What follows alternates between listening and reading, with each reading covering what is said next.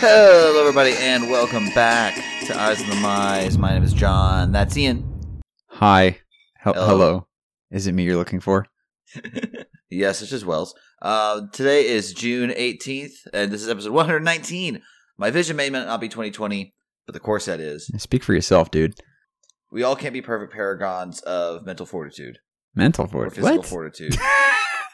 I mean, here I was about to launch into the, well, my eyesight's 2015. Look, I've had a bit of a day. Anyways. It's fair. I mean, to be fair, I did just get issued, like, they gave me glasses when I got my eyes checked for my warrant officer stuff, but they're like, oh, your eyesight's 2015 in one eye and like 2030 in the other, and you see at 2020, but we're just going to give you these glasses so you can see crisper, so I'm probably just going to use them for driving at night, because why not? That's nice.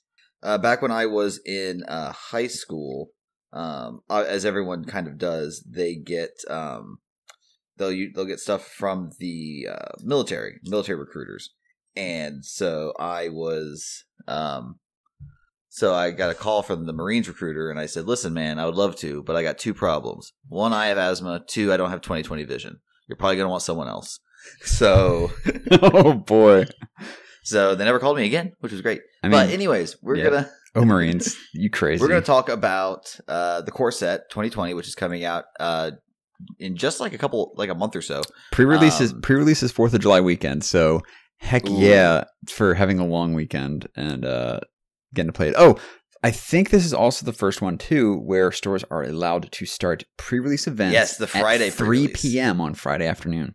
Which is probably a godsend because I know that there's a lot of people like me now who don't necessarily have the ability to go to midnight pre-releases anymore. Oh, God. Or just... Like I could. It's just not a good idea. It would physically destroy me these days. The amount of times that I would used to do like the whole like, I'm going to play 4 or 5 pre-releases in a weekend.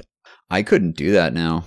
I never took the Iron Man challenge that was at some of the stores that were near here where basically you pay an upfront discount on all their pre-releases for the entire weekend. I did. And then you would be entered into an Iron Man prize.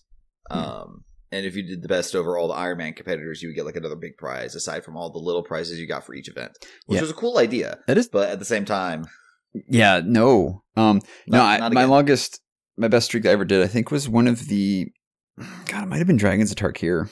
To be honest with you, it was one of the Tarkir block sets. My game store had the Friday night pre-release, then Saturday morning, Saturday afternoon or evening, I should say, Sunday morning-ish, and then Sunday evening. And that was the only time I ever did 5 in a weekend, and I walked away with it with a premium deck slivers set. Ooh. Because there was like 7 of us from a store that had done the 5 events, so they put all 7. They had a little what's it called? Oh God, fat pack bundle box from a couple different sets, and we all drew numbers out of a hat. And I was number 1, so I got first pick, and I picked the Lorwyn box, and inside of it was a slip of paper that would say what you won. So I picked the box and won the top prize. Other people would get like, a couple booster packs of the new set. Some people got play mats, card sleeves, deck boxes, and I walked away with the awesome sealed product. So nice. Sweet. Anyway, before we get started talking about Core 2020 and new set, we've already talked a little bit about it, but yeah, I had not really. Like there was the Chandras that were previewed last week, but we didn't get a chance to talk about them last week. But no, I meant like talk about pre-releases. We're still going to push it back a little bit because, Ian, you were at Magic Fest DC this past weekend. So, Magic Fest DC, GPDC, or GPDC at Magic Fest, GP, or whatever. I don't know. There's too many acronyms these days. I was in DC for the Modern Horizons tournament this weekend. That was streamed on Channel Fireball, twitch.tv/Channel Fireball, hashtag not sponsored. But I mod for them. So, and that because I also know other people from the lovely who work for CFB events. Hey Dennis, what's up? They got me on camera actually, and this weekend was actually an interesting thing where they usually when you look at a Magic stream, you've got one player's board on the left-hand side of the stream and one player's board on the right-hand side. But when you ever watch someone stream, Magic Online and Arena are set top-down as opposed to side-to-side. So they actually rotated the camera this weekend so it had the top-down orientation, and they had Andy Cooperfile sitting behind one player, copying down every card that player drew. So you knew perfect information on one player's hand, but not the other. So you got to watch and play the games of Limited through the eyes of one player. Okay, your player has this on the field. What would probably be the best thing? So we were not working with perfect information. We were working with semi-perfect information. So you could kind of judge as if you were the player, which led to apparently really nice commentary. I happened to luck out and have Reed Duke and Maria Bartholdi commenting on my match. So fun fact, apparently it was supposed to be Marshall and Ben Stark commenting on my match, but they were staying at Ben Stark's house and they got by DC traffic. Usually it's only about an hour or so drive from Ben's house there, and apparently they got caught in traffic and took 2 hours instead of 1. So DC traffic, everybody. It's unpredictable. So either way, the only things that Reed really was curious about me was my Recruit the Worthy with buyback and like holding it, not playing it like on turn 1 when I could have, but then like waiting until turn 3 or 4 and not waiting until I had buyback on it. And at the time I was really kind of like maybe thinking about doing it. It was weird, but so I was the player, the very first player, #first in the comments section. Fight me, kids. About being that player with the perfect information being recorded. And what was really cool is I got to do a deck tech with Riley about my aggro deck. So my pool had like basically a pure red-white aggro deck and then a blue-black ninjas kind of mid-rangey thing. And I could literally I had both of them sleeved up so I could put my aggro deck back in the box and then ninja out the ninja deck for mass flavor. So choice. So you can ninja out your deck. But I ended up going 2 and 3 in the tournament. I'm not going to really delve into it too much, even though I did have Magmatic Sinkhole, which is pretty nice. It's a good card in the limited format. But yeah, I think most of my games I lost mostly due to mana issues. I was running 17 lands in an aggro deck. I might have been able to swing 16. The only problem with my deck was it was so low to the ground that my best, I mean largest creature was Wall of 1,000 Swords. I mean, still, like a 3/5 flyer. Yeah, they can tap, but still it's only a 3/5 flyer. Like, there's a lot of other things in green that are just way bigger. Well, yes, that is what green does. Yeah, and even black has a lot bigger creatures too, and blue had some bigger stuff as well. But most of the times I lost were due to my deck mana base just going like, that's cute, you kept a 4-lander? Yeah, here. So actually one of my losses was I kept a 4-lander, 3 spells. I'm like, okay, this will be fine. No problem. Have both my colors. Sweet. I even had the Horizon land, the red-white one, so I could feel like, okay, if I need to, I can just crack that and draw a card off of it. I died on turn 7, proceeding to draw 5 lands, 2 non-creature spells. Woof. Yeah, it was... and then the next card was another land, so it was just like, yeah, okay, cool, I was definitely not playing a game of Magic this turn. And then the next game, I mulled the 5, and yeah, it was... mulling the 5 in aggro. Done that. Yeah, it was not a fun way to end my day because I went loss on camera, win, loss, and was thinking about just doing one more until I picked up my 4th loss, and then I ran into some friends who were like, "Hey, come and cube with us." So I went and cubed, and I went straight from the school of John Wells School of Drafting. Pack 1, pick 1, Mother of Runes. And next pick was Journey to Nowhere, and we were off to the races on mono white. And that deck was nuts. I had like 18 1-3 drops and everything. Yeah, that's the problem when you get like all the good creatures, and then it's just like, well, how do I make sure that I don't die? Sun Titan. The thing is, I'm allergic to 5 drops, so how do you think I feel about 6 drops? It gets back all my 3 drops. Yeah, but it's not Armageddon. Yeah, they didn't have Armageddon in the cube. I even asked mid-draft. I even asked mid-draft, like, do you have Armageddon in this cube? I'm like, no, we don't. I'm like, all right, whatever. Anyway, DC was great. It was fun. It was 30 minutes from my house. I came back on Sunday to do the Pauper double up. They do little double up events where basically one of the scheduled tournaments gets double prizes on Sunday. I promptly went, sat down against a lovely lady, forget her name, have it written down. She goes, swamp, and I'm like, yeah, it was mono black control, or mid-range, whatever you want to call it. Yeah, it had Pestilence out of the sideboard. It was with Tron, seeing mono black means I'm going to turns. Like I instantly know if I can't beat them quickly, I'm going to turns. And we went to turns and we tied. Had the game drawn out on a longer time scale, I actually got a little, too overzealous. I would have kept my graveyard a little more intact because they were able to Nihil spellbomb me, wipe my graveyard. But I think over a long enough course, I had loops about ready to go to just start looping things. Then I went up against Affinity, and this is like the one tournament where I didn't actually pack any darn Gorilla Shamans in my sideboard, so ouch. I got in game 3 by a 17-18 double strike trample Atog. That sounds accurate. Yeah, and I would have only been able to block like 10 damage of that, so I still would have been dead. So yay! Yeah, and 10 of that blocking was 8-8 off my Ulamog Crusher. But I had fun. Still hung out with some people. Got to see some of the coverage team that I'm not going to see next week, or probably not for the rest of the year.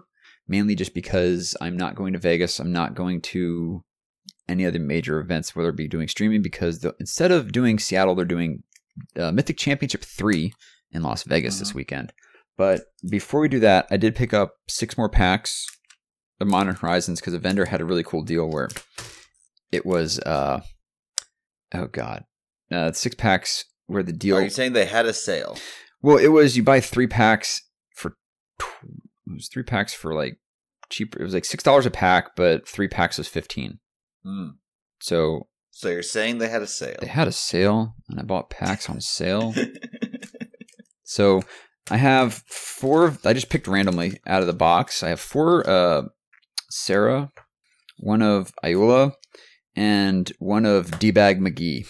Urza. Yeah, the guy's a jerk. Which one should I open? I was lasered in on Ayula, so let's see what's in that pack. All right, we're opening up, Mom. So we're just going to do a pack one, pick one, and then what we'll do with the rest of this... It smells different. Anyway. Why don't you share the love, Ian? Yeah, deal with it. Anyway, Goblin Token, not foil. Our art card is Plague Engineer by Nicholas Gregory. So, I guess Snow-Covered Island, by the way. Fun. But we'll draft that later. So I'll put the whole pool of these 6 packs up on Twitter, so you can have a sealed practice if you want. We're only going to do pack one, pick one, because we have to talk about some of the 2020 course or core 2020 cards. So starting off is the coolest insect around, Chiller Pillar. By the way, Gabby, not Gabby Sparts, blanking on her last name. We'll put a link to her costume. She dressed as Chiller Pillar. It was amazing. She had an icy and had a shirt that said, "I'm low key chill AF." Fantastic. Yeah, and a couple of her friends had shirts that said, "I'm with the Caterpillar." Hey, cool. It's our preview card. Answered Prayers. Hey. Totally rad. So Chiller Pillar, by the way, 3 and a blue, 3/3 snow creature with insect. 4 blue or 4 snow, monstrosity 2, meaning you have to pay snow mana. As long as it's monstrous, as flying, Answered Prayers is 1 white enchantment. Whenever a creature enters the battlefield under your control, you may gain 1 life. If Answered Prayers isn't a creature, it becomes a 3/3 angel with flying in addition to other types. We have Goblin War Party, which is actually one of the biggest cards that I had in my sealed pool for my red thing. It's a 3 and a red sorcery. Choose 1. Creature, create 3 1/1 red goblin creature tokens, or creatures you control get +1/+1 and gain haste until end of turn. And it has Entwine for 3 and a red, or 2 and a red, so you can pay 5 red to get both effects at the same time. We have Rime Tender, the 1 and a green 2/2 snow creature human druid to untap another snow permanent. Changeling Outcast, the single black 1/1 changeling that can't block and can't be blocked. I actually like that one so far. Nope, never mind. It's going to get ousted by the next one, which is Mob. 4 and a black, instant Convoke, which means you can tap creatures to help pay its mana cost, destroy target creature. I really like Mob in this format. It's really good. If you want to go heavy on the snow, which this pack seems to be, like, decently, Iceberg Cancrix, the 1 and a blue 0/4 snow creature crab. Whenever another snow permanent enters the battlefield under your control, you may have target player put the top 2 cards of their library into their graveyard. We have a Crozen Tusker, which has dropped a lot in my valuation. 5 green, 6/5 with cycling for 2 and a green. Whenever you cycle it, you may search your library card for basic land, reveal it, put in your hand, shuffle library. Return from extinction, 1 in the black, sorcery, choose 1. Return target creature card from your graveyard to your hand. Return 2 target creature cards that share a creature type from graveyard to your hand, which is nice if you have slivers or, well, to be fair, any bomby creature you have. And at Changeling, speaking of slivers, Lancer Sliver. 2 and a white, 2/2 sliver creatures you control have first strike. Oh, so side note, I lost to a Jeskai Slivers deck that had Lancer Sliver, the blue one that's the Trilobite that has like pay to untap, so pseudo vigilance, and 2 Cleaving Slivers, which are the 2/2 slivers that give +2/+0 to all slivers you control. So I lost when they swung in with 3 6/2 first striking pseudo vigilant slivers. It was bad. Ouch. Yeah, it hurt. So our uncommons, first one, Talisman of Creativity, 2 colorless for an artifact that can tap for a colorless, or you can add red or blue to your mana if it deals 1 damage to you. So it's a mana rock. We have another talisman, Talisman of Conviction, same thing, except it's the red-white one. We have the Ore Scale Guardian, which is actually not a terrible card at all. 5 red 4/4 creature dragon. This spell costs 1 less to cast for each land card in your graveyard. It has flying and haste, so it can be a pretty cheap one if you're in that lands in the graveyard deck or milling yourself. So far, John, what do you think? Mob or the Ores? I think Mob or the Dragon, because I do like finishers.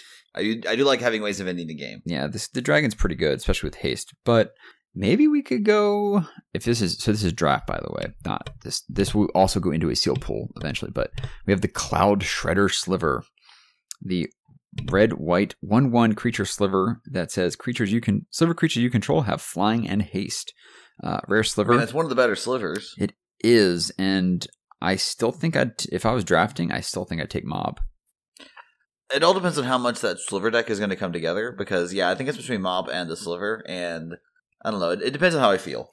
Yeah, I think it's one of those things too. If you know the pod of people you're drafting with, then if you know people are not going to go for that sliver deck, then go ham. Otherwise, I like just this simple removal. Oh, and remember, we have a snow-covered island, which is a draftable card. Yeah. I don't think that we would do that, but what? Anyways, take the island first. I don't think you take the snowland first. Oh no. No. I just had to mention it because it is. Remember, in this set, you have to leave the lands in the pack. Yeah, it is important because otherwise you're not getting snowlands any other way. Yep. So anyway, also, if for those of you who are new to Magic and are getting Modern Horizons and getting your snowlands, don't play them in Standard. They're technically not legal, even though they're functionally identical to mountains and islands and all their other regards. Yeah, it's weird. Just avoid it. In other formats, though, feel free to play as many snowlands as you want because they're legal in every format, but Standard. Yeah, I mean, I play 2 snow islands in my modern deck. Are they like the original ones or Cold Snap? I've got Cold Snap foils right now, but I'm going to try to get some full art foils. Anyways. Heck yeah. That's what I'm talking about. Let's go ahead and move on and talk about Core 2020. It's the core set.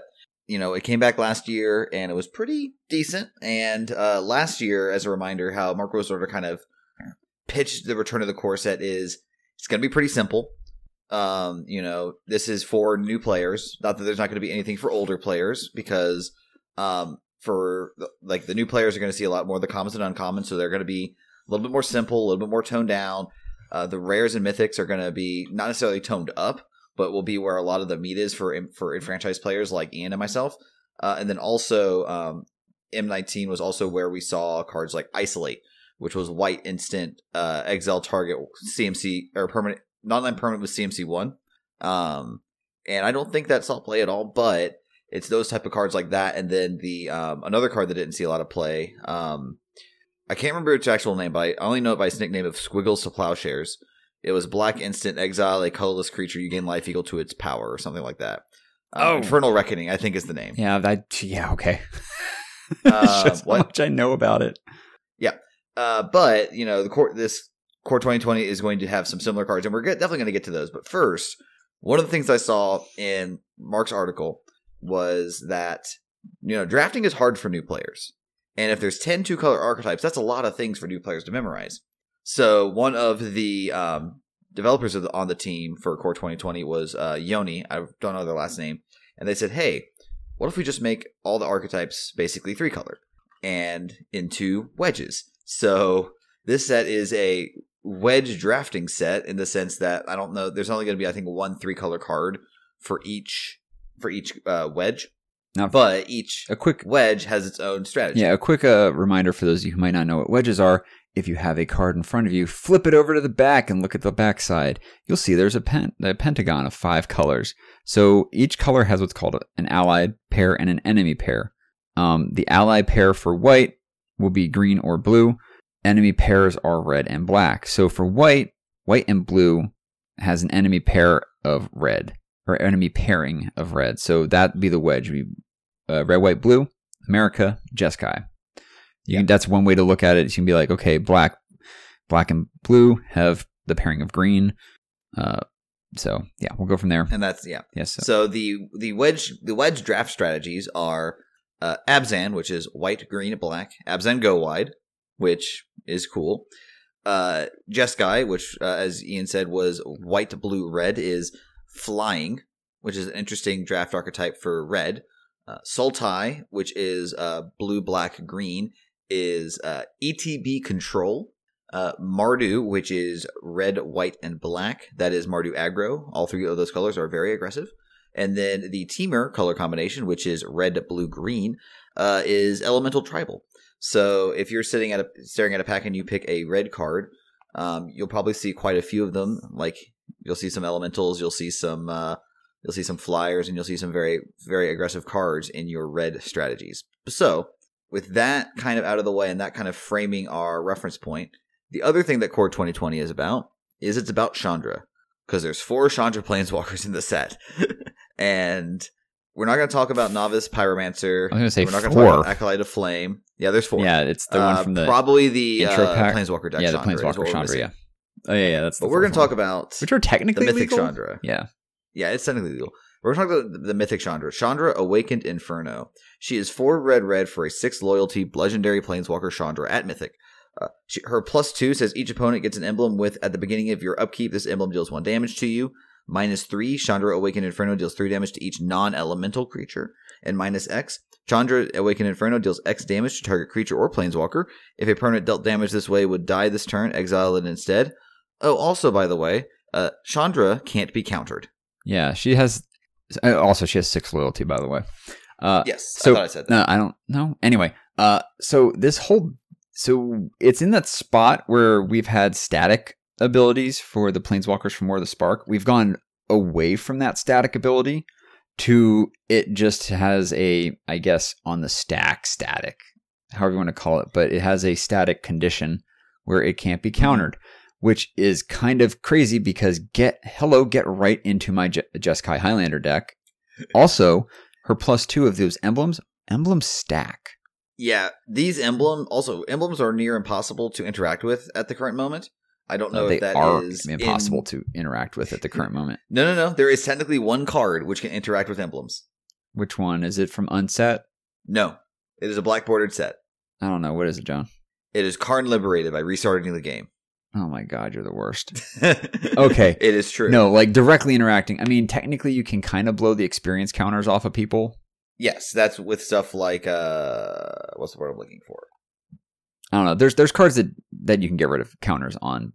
Basically, just remove all counters and stuff like that, which will in fact affect people who have experience counters on them, which is a really weird emblem interaction that we're not going to touch because that was a commander set. Yeah. Anywho, but this Chandra, it makes emblems on a tick up, which is the first time that's happened. I'm 99% sure, and this gives some crazy inevitability. The only question that I would have for older formats is, 6 mana is a lot. And if you're a 6 mana Planeswalker and you're seeing play in formats like Highlander or Cube or anything like that, you got to bring the bacon. You got to do things like Elspeth Sun's Champion is like the first 6 mana Planeswalker that I think actually saw play and was like actually really good. I keep reading that card sometimes and go, how did this get printed? Like it's the perfect control finisher, like the quintessential control finisher I think that has ever been printed, at least in a standard set as a Planeswalker.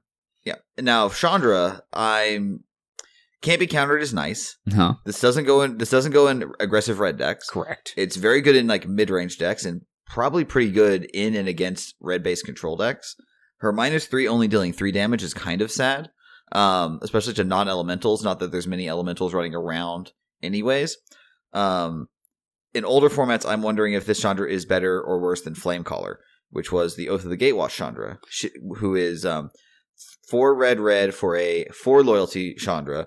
Her +1 creates 2 3/1 elementals with haste that you exile at the end of turn. Her -X deals X damage to each creature, and her 0 is you discard your hand and then draw that many +1 cards. I played her. I know she's a very good card. I love Chandra Flamecaller. I think I had her like a one of in like it was my sideboard for Jeskai, or was it Grixis Prowess even? Yeah. So Awaken Inferno for standard, I think is going to be fantastic. Can't be countered is a very relevant line of text. Her +2 actually making emblems that create inevitability by just 1. And if you just keep ticking her up and you never have to minus her, it's just like, okay, next turn you take 1, then you take 2, then you take 3, and those add up a lot. And then I said this back during the War of the Spark kind of mini review that we had with Chandra Fire Artisan, with her ability of, whenever her loyalty is removed, she deals damage. This is a card that is going to demand an answer that is not damage based, pretty quickly. And like Elder Spell, Vraska's Contempt, whatever other cards like Bedevil that we're going to get in either this set or the next set is going to be really important for dealing with a planeswalker like Chandra, because counterspells are just bad. Yeah, now granted, counterspells are bad right now anyways, but they're not, you see what I mean. They're not great, but yeah, it's having to deal with 8 loyalty on one shot is rough, because if you don't kill her and you like knock her down to 4, okay, cool, she's back up to 6 again. Mm-hmm. And then she's down to 2, and then she's back up to 4, and then you finally kill her. But at that point, you've got 3 emblems on you, and you're ticking away with a lightning bolt every turn for free. Yeah, which is bad. Being able to deal with the emblem damage is going to be the hard part with Chandra. So let's go ahead and move on and talk about the other Planeswalker that we've seen that we're going to see in the packs themselves. And his name is Ajani. Ajani's going to be the white Planeswalker in this set. Meow. Ian, what does Ajani Strength of the Pride do? So he's a 2 white legendary Planeswalker Ajani at Mythic, of course. For 5 loyalty, you get a Planeswalker that has a +1. You gain life equal to the number of creatures you control plus the number of Planeswalkers you control. Very in flavor for Ajani with his story where he is. Mm-hmm. You have a -2 of create a 2/2 white cat soldier creature token named Ajani's Pridemate with whenever you gain a life, put a +1/+1 counter on Ajani's Pridemate. You literally he finally makes Ajani's Pridemates. He actually makes a card that exists for 1 and a white. In War of the Spark, no less. Yeah. So you can have Ajani's Pridemate on turn 2, Ajani's Pridemate on turn 3, Ajani's Pridemate on turn 5, because you're probably going to +1 and then start making cat tokens. And also has one more, a 0. So there's no technical ultimate on Ajani. I mean, but this is the ultimate. This makes me worried. This really makes me worried about him as a Vorthos, because yikes. So if you have at least 15 life more than your starting life total, so in standard it's going to be 35, or in commander that's 55. 55. So 55. I know how to count all the way. If you have more than your starting life total, you exile Ajani, Strength of the Pride, and each artifact and creature your opponents control. He goes so ham on everything your opponents control that he gives away himself. I mean, that's a pretty good outlet for it, and it's an easy way for them to put a minus all his loyalty without having to do so. That's a 4-mana Wrath. If you have 35 life, yeah, which you got to work for. If you have 35 life, that is a single-sided Wrath. Yeah, and then you win the game shortly thereafter. It's definitely interesting. It's not something that I would have expected, but I'm all for Ajani making Ajani's Pridemates. Oh my god, it's about time. It really is. Everyone's like, when are we going to get like Ajani actually bringing along his Pridemates? Cool, we're there. No. We did it, Reddit. This is just like the Future Sight creature cycle that you discarded a creature, you discarded a card, and then you made a token that was a card that already exists. I think there's one like called Llanowar Elder that made Llanowar Elves. Oh, well, I like that. I like they did that. So up next, we have right now a 4-pack. We don't have the 5th one of this cycle, but the ley lines are back. Well, some of them are back. There's at least one new. Well, I meant ley lines in general are back. Yeah, in standard. So we'll go with we'll call it the ley line text. So If Leyline of blank, or insert name here, is in your opening hand, you may begin the game with it on the battlefield. So, for instance, what has been seeing a lot of play in Modern recently is the Leyline of the Void, which is the 2 black enchantment, where if Leyline of the Void is in your opening hand, you may begin with it on the battlefield. If a card will be put into an opponent's graveyard from anywhere, that means from the library, from your hand, from the battlefield, exile it instead. This has become the card du jour for sideboards in Modern now, considering everything in its mother seems to be using the dang graveyard. Looking at you, Hogak. Broken zone in all of Magic. Yeah, looking at you, Hogak, and Phoenix, and Dredge. This card jumped to $50. It has not been printed since Magic 2011, which was in 2011. I don't think they went to the core sets. No, it was 2010, wasn't it? Now, Leyline of the Void actually was originally printed in the original Ravnica block. Guild Pact, yes, but it got a reprint like a year or two later, and then has been reprinted in the last like 8 years. Yeah, it's back in Standard. Hooray! Which is going to be great against Arclight Phoenix in Standard, no less. Yeah, right. Like, oof. Yeah. The other ley lines that we know about, there's 2 reprints. One of them is Leyline of Sanctity, which is the bane of my existence. It is the white ley line, 2 white. You have hexproof. Yep. The blue one is the Leyline of Anticipation, which is 2 blue with the leyline text, and you may cast spells as though they had flash. I was actually thinking if they would reprint Anticipation or try to find a new one, a new blue ley line, but I'm like, a lot of the blue effects would be really broken as ley lines. Yeah. I honestly think Anticipation is probably okay. It'll be fine. It's going to be interesting. You have to have it in open hand for it to be amazing. You don't really want to pay 4 mana in blue for this effect. No, yeah. But we forget Vidalcan Orrery. You know, that doesn't count. That was Mirrodin. Right. Who cares about Mirrodin? Right.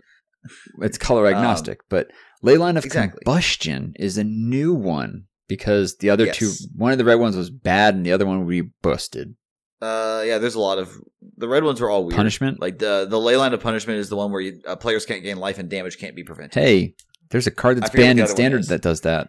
Look, Rampaging Frostodon does other things and did nothing wrong. He knows what it did. Anyway, Leyline of Combustion is the 2 red enchantment with the leyline text, and whenever you and or at least one permanent you control becomes the target of a spell or an ability an opponent controls, Leyline of Combustion shocks that player. It deals 2 damage to that player. So ouch. Functionally, this serves as a Leyline of Sanctity. Yes, this works how you think it does against Storm. So it's just another card that we would have to remove if it's played in Modern. Oh, before we kill them. You put all the Storm triggers on the stack targeting you. Each one gets a combustion trigger. Yeah. So I deal 20 to you, you deal 40 to me. So that's not happening. And you die before you've killed me. Correct. That is exactly how that works. Yeah, buddy. So Leyline of Combustion is just another lock piece that we'd have to be able to remove. I could see that maybe hitting in Prison. I could see it in like a red-white Prison strategy. Yeah, absolutely. And we're talking modern wise because it punishes them from targeting and destroying your bridges, your ghostly prison effects, your blood moons. Yeah, it's like, hey, you're going to take this out, but on the same time, I'm hitting you for 2. And they have ways of powering it out quickly too, which isn't bad. I mean, I would not be surprised to see that hit maybe sideboards of at least the prison. The other thing now for Standard, what Leyline of Combustion does is if I am an aggressive deck and you are playing a lot of spot removal, and I put Leyline of Combustion into play, that means that you only have 10 interactive spells that you get in your deck with your starting life total. And one of them had better be to deal with the Leyline first. Exactly. This Leyline deals 2 damage on the way out. Now, I don't know how much play it'll see. Leylines tend to be 4-ofs or none-ofs. You don't usually play like 3 or 2. So you have to have a real reason to play these in your deck. Now, Leyline of the Void, I think, is an easy going to be a 4-of for decks that can cast it. Esper Control. We'll probably just bring it in for sure. If you can't deal with Arclight Phoenix in any reasonable fashion, this is the best card to do so. Leyline of Sanctity can also see play if there's a resurgence of mono red, especially if it's burn focused. I don't think that standard decks are going to run this out of the sideboard if they can't cast it like Modern does. Yes, I completely agree. Because like putting it in turn 0 Leyline in Modern is huge. Putting it in Standard is not that impactful. Now, again, like if mono red is a huge deck, then Leyline of Sanctity is going to be a hoser, and suddenly your red deck's going to need a way to deal with enchantments, Yeah. and it doesn't right now. Nope. So, I mean, technically you have to be red-green for is. Cindervines. Cindervines, or just some other sort of naturalize or disenchant effect, like Disenchant, which is in this set in white. But Hey, reprint. anyways, moving on to one of the legends, Atemsis All-Seeing. She is he or she, I'm not sure. Let's call it a they. Blue. Yeah, they. 3 blue. Legendary creature Sphinx at rare. They're a 4/5 flyer, and they have 2 abilities. They have 2 blue, tap, draw 2 cards, and discard a card, which is very good on a 6-mana creature. It's a better loot. And then whenever Atemsis All-Seeing deals damage to an opponent, you may reveal your hand. If cards with at least 6 different converted mana costs are revealed this way, that player loses the game. Now, John, judge call. Yes. Does a land count? Yes. There you go. Lands have CMC 0. Exactly. There you go, kids. You're welcome. Now, this also requires you to have 6 cards in hand, and all of them be different CMCs, which is not going to be easy. But that's what Atemsis does. It draws 2, and then you discard one of the things, so you make sure you can craft the perfect hand. And by the way, when you swing in to hit them, you can say, still had all these, you dead. You could do that, but that would just be rude. Why would you have all these your opponent? Anyways. See, I had all of them. All C's. See, you play to lose the game. Whoever named this card, how that thank quote you. Goes. Now, the funny thing about this card is one of the friends of the podcast, Ruben Bressler, was tweeting about it and asking whether or not this goes in Legacy Sneak and Show. Oh. Because it's, a big creature. Okay. And if it hits them, and Legacy Sneak and Show is notorious for having cards of like a million different CMCs. All right, well, hold on. Off the top of my head, they got lands. They've got the cantrips at 1. They've got they've got show and tell at 3, sneak attack at 4. Mm-hmm. Emrakul at 5, and maybe Omniscience. 15, yeah. And then Omniscience at 10, Grizzlebrand at 8, Force of Will at 5. Yeah, they got like 8 or 9 targets. Yeah, I could definitely get in. And with Brainstorm, it could be pretty easy to set that up. Yeah, okay. I mean, I'm in. I would not be surprised to see it crop up somewhere. Someone will try it out somehow. Yeah. Next, we're going to talk about some black cards. First up is Blight Beetle. It is 1 and a black for a 1/1 insect at uncommon. It says creatures your opponents control can't have +1/+1 counters put on them. So there you go. Explore decks. You forgot a line of text, John. Oh, I know, because I'm still a little surprised it's here because it has protection from green. Yeah, protection is back, even though we thought we were never going to see it again, or at least the protection from hex, like the protection from. Oh God, what was it? Protection from whatever the knights we had. It was or hexproof. Like, we had what were their names? Knight of Glory and Knight of Malice. The hexproof from color. Yeah. So you could still attack and kill the other knight, but it couldn't get killed by a kill spell by it. This one just has protection from green. Yeah, which, by the way, it means that, and there's reminder text, and they've succinctly put it on there, this creature can't be blocked, targeted, dealt damage, enchanted, or equipped by anything green. It actually looks like a cycle of these creatures. I saw someone... There's a red one. I was going to say, I saw someone saying, like, oh my God, my judge calls are going to be terrible. And it's like, no, man, just read the card. Yeah. The card literally tells what card, and it literally tells what protection does. Yeah. So it looks like there's a cycle of these cards or creatures. Like, there's also a card called Veil of Summer in green, which says, draw a card if an opponent has cast a blue or black spell this turn. It's an instant. Spells you control can't be countered this turn, and you and permanents you control gain hexproof from blue and from black until end of turn. So here, it gives you hexproof instead of protection, whereas, for Blight Beetle, it has just straight up protection from green. And it's gonna be very interesting to hear the play design reasoning for bringing back protection after. Now, I know that protection wasn't dead and gone, because when they said they got rid of it, they put protection from instants on, Emrakul, the Promised End. Ugh. So it's not like protection was forever gone. It was just that they were using it less. That was still a mistake. We'll see. But we'll there's see also they a red. rationalize this. There's a red one there's one in a red 1/1 for protection from white. Yes, but it gains +2/+0 as long as it's attacking. So also it's from Theros. It's definitely based on Theros. It's definitely a guy from Theros. Yeah. Absolutely.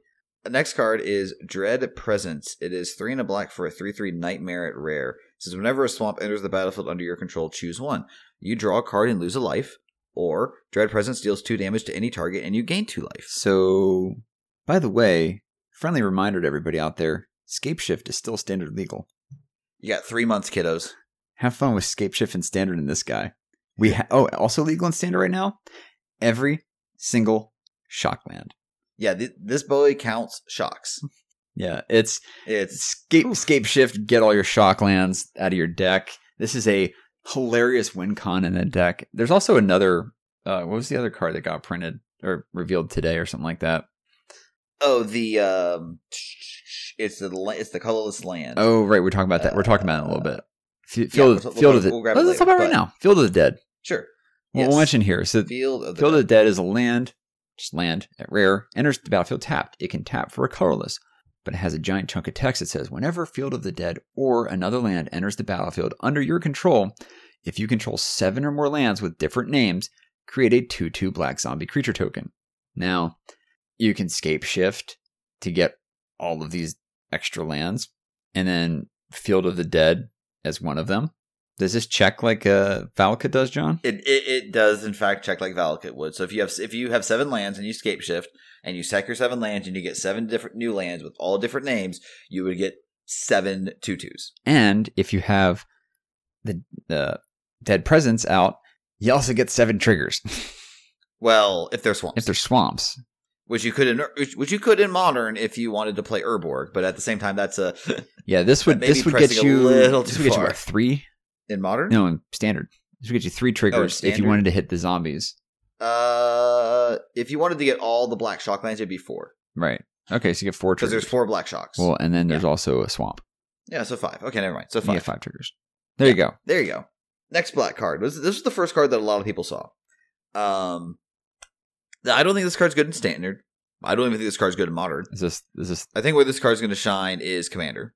Is the Seb art? It is. Huh? It's the Seb art. It's the Seb art. It is Scheming Symmetry. Black for rare sorcery. Choose 2 target players.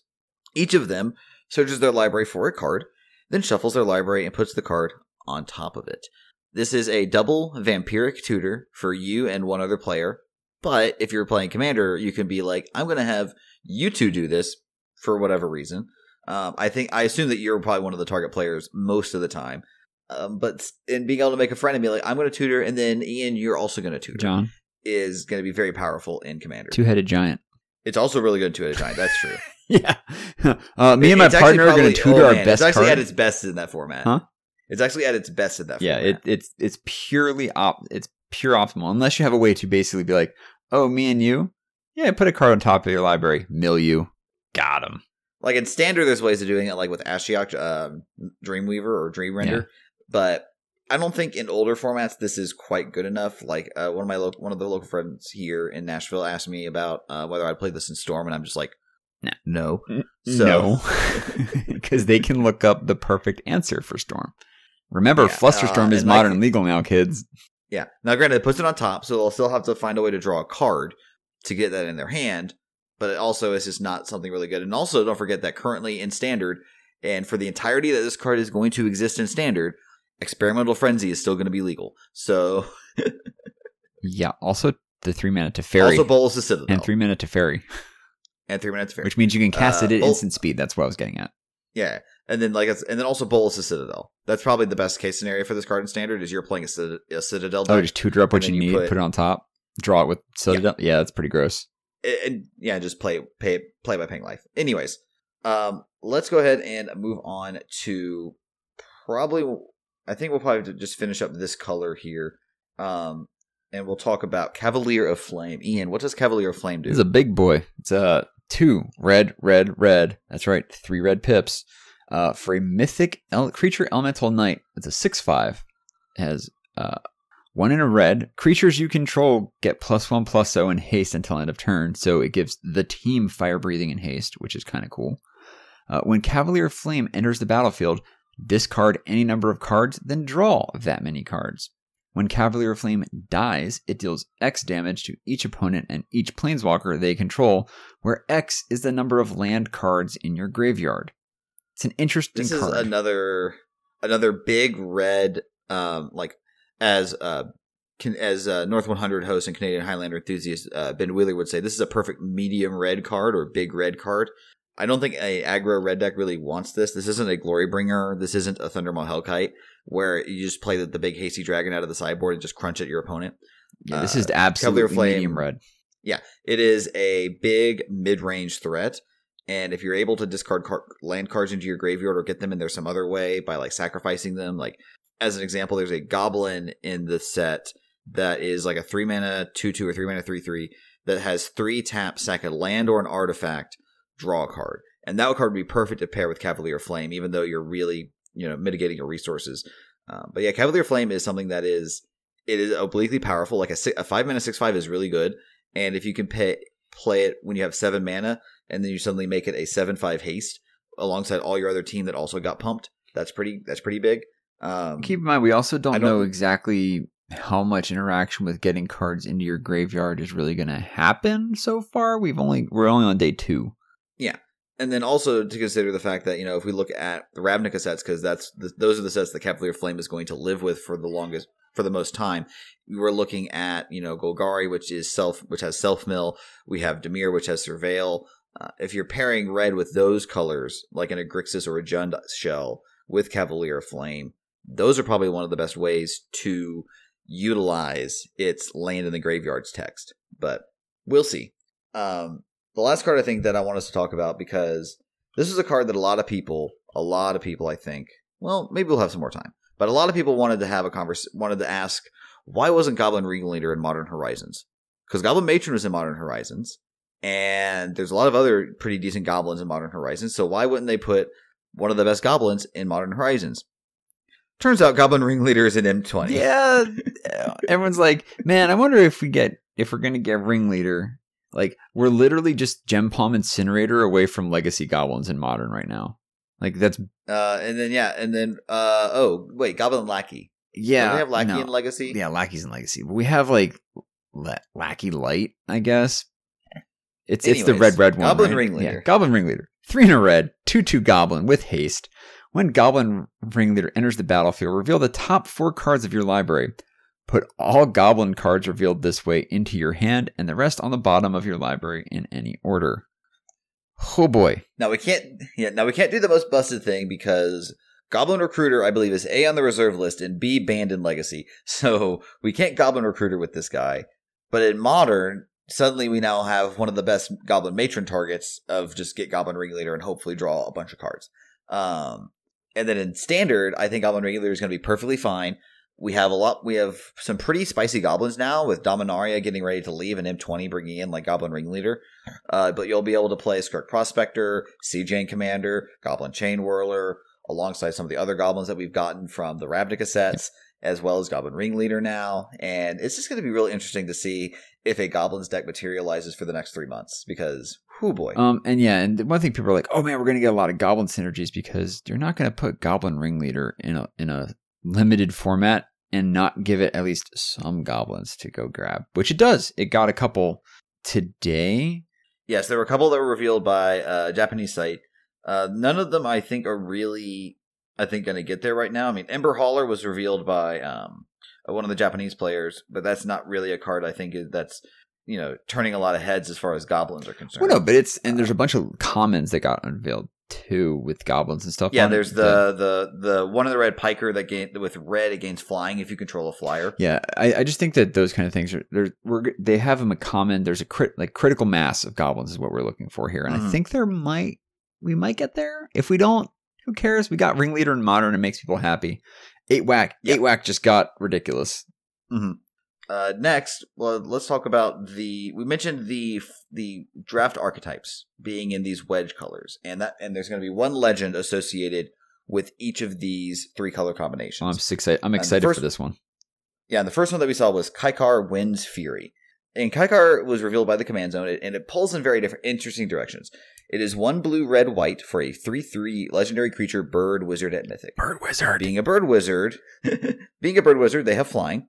It also reads, whenever you cast a non-creature spell, which Jeskai is very good at doing, create a 1/1 white spirit creature token with flying. All right, I'm on board. And then also it says, sacrifice a spirit, add red. Yeah, buddy. Like, I don't. It's so It wants you to weird. cast non-creature spells, but you can also sacrifice spirits to make mana. You just play Jeskai Spirit things. It'd be great. You see, the fun thing. None of the red spirits are really good. That's the problem. You get blue and white, dude. Like blue white spirits Yes. is this modern deck. No, so this card, I'm really interested in the fact that I now have a like Jeskai commander that actually cares about non-creature spells that isn't Zedru, and isn't just what's the other one, the Rhino. Shuyun, Oh yeah, well Shunyun, yeah, technically, One Punch Man. yeah, One Punch Man. I just look at like cards that I could possibly just take and be like, okay, I need a pseudo commander for my Canadian Highlander deck, which is bad because Highlander is single target spells, but whatever, who cares?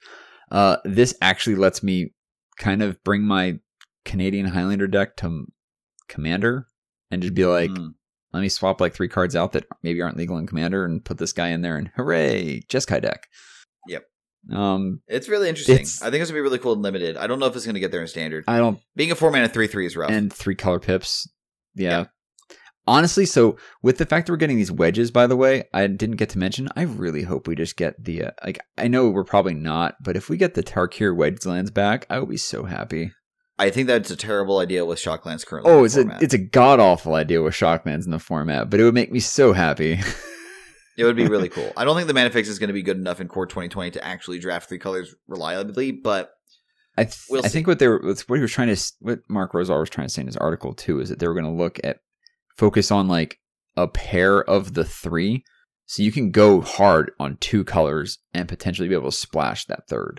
Yeah. So we'll see how it goes. The other legend that got revealed is a name that puts fear in the heart of everyone who's ever played Commander. Because they made a new Kaalia. Not of the Vast, it's a new one. Yeah. Kaalia the Vast, by the way, was 1 red, white, black for, I think she's a 2/2 flyer. And whenever she attacks, you may put an angel, demon, or dragon from your hand into play tapped and attacking. And that card is not fair. Especially if you know what the dragons, demons, and angels do. It's gross. Because they can start chaining each other. Yeah, but now we have Kaalia Zenith Seeker. She is red, white, black for a 3/3 legendary creature human cleric at Mythic. She has flying and vigilance. And when she enters the battlefield, look at the top 6 cards of your library. That's a lot.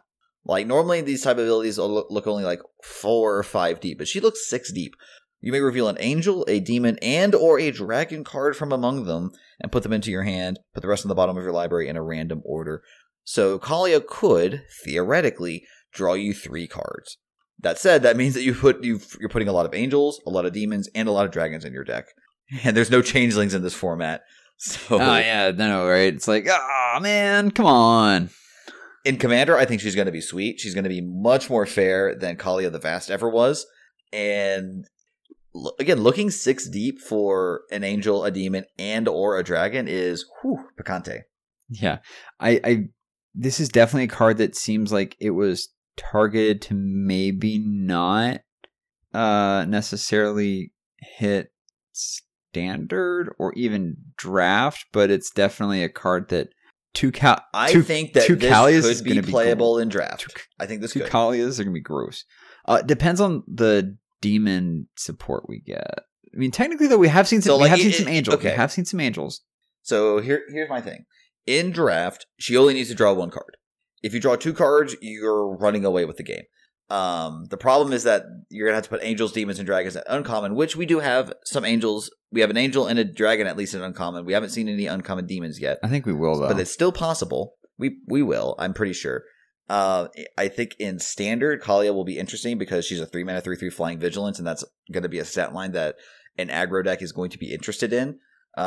It just needs a demon, dragon, or angel that is aggressively costed to follow them up. I'd have to do some research to double check because, like, imagine if this was back in Amonkhet Standard and I got to play my Kaalia and I got to reveal Glorybringer and Angel of Sanctions. That'd be big game. Good God, that's gross. It is gross. And then in Modern, she's a 3-mana 3/3 that maybe draws a card when she enters the battlefield but dies to every removal spell known to mankind. So I don't think she's a good fit there. Yeah, we'll see. I like how they kind of toned down the Kaalia. It's like you play this Kaalia, put it in your hand. You play the other Kaalia, put it on the battlefield. Commander. That's how you curve out. Oh, Commander. It is. Also, I'm more likely to build this Kaalia deck than the old Kaalia deck, because the old Kaalia deck is just stupid. You'll just kill people with Master of Cruelties, and it's not even fun anymore. Hey, you know what's fun? There's actually What? a card called Zenith Seeker in Magic. Oh, what does it do? It is actually from Amonkhet. It's a 3 and a blue. Oh, It's the 3 and a blue bird wizard that It's whenever the you bird. cycle or discard a Yeah. card, target creature gains flying until end of turn. Wow. Okay. So Cool. they actually stapled another card name as after the comma. Because I was looking at our show notes and I used one of the add-ons, the card anywhere or whatever, or auto card anywhere, Mm-hmm. and it was highlighting Zenith Seeker, and I was like, wait, what the? Nice. Because it only has Nice. reprints in here that are actually highlighted. For Interesting. instance, like Thrashing Bronodon, which we didn't mention, but Yeah, there's a lot of other cards that I want to get to. yeah, John, roll law. I want to Got 'em. close. I want to close with the card I hate the most. It's called Rule of Law. It was downshifted to uncommon in M20, and it's 2 and a white for an enchantment that says each player can't cast more than one spell each turn. Who did Well, this? to be fair, it was also downshifted in 10th edition, but neither here nor there. Who did this? Lol. Got him. Whoever did this, you're going to wake up tomorrow morning, you're going to open your covers, and you're going to see the head of a Loxodon sitting in your bed, and you're going to be very confused. One, how did the Loxodon head get into your bed? And two, who got into my house? Don't even worry about it. Just don't even worry about it. Listen, of all of the cards in Modern that are Modern legal that have been played, that makes Storm really sad, Rule of Law is high on the list. Have you It ever is seen the it played most against annoying you? Card. Yes. Really? It's been a while. It has been a while, admittedly. It costs one more. It costs one too much mana right now. That's fair. Now, also, Rule of Law is going to be really good against Phoenix in Standard. Ooh. It just costs one too much mana for Modern. That's true. But if you still play it, I'm going to find you and I'm going to hate you. Yeah. Anyways, Yeah, Ian. that'll do it. If people wanted to find you on social medias, where can they do so? So, if you guys want to find me on social media, you guys can find me on Twitter at DixonIJ. That's DIXONIJ. You guys can also find me on Twitch at twitch.tv/Dix, DIX. Have not streamed much. As I've come to call it, I have the 3 W's hitting me hard right now. Work, warrant officer packet preparation, and wedding prep. Because that's, oh my god, like 47 days away or something crazy like that. Who knows? Oh boy. Either you're counting or Lindsay's counting or both. No, I would like to thank the Knot for that. It actually tells you when I log in. You have this many days to your wedding, and I'm like, oh no. John, how many? Or not how many? Oh my god. 47 days. I just opened it up. Yeah, 47 days to go. There you go. John, where can they find you? You guys can find me on Twitter at JWiley129. That's JWiley129. You can also find me on Twitch at the same handle. If you see me hanging around a Twitch chat, don't hesitate to say hi. If you want to reach the podcast directly, you can do so in one of two ways. You can either hit us up on Twitter at EyesOnTheMize, or if you have a more personal question, you can shoot us an email at eyesonthemize@gmail.com. We would love to hear how we can best improve the podcast for you, our lovely listeners. On behalf of Ian, I'm John. Thank you so much for listening, and we'll talk to you all next time.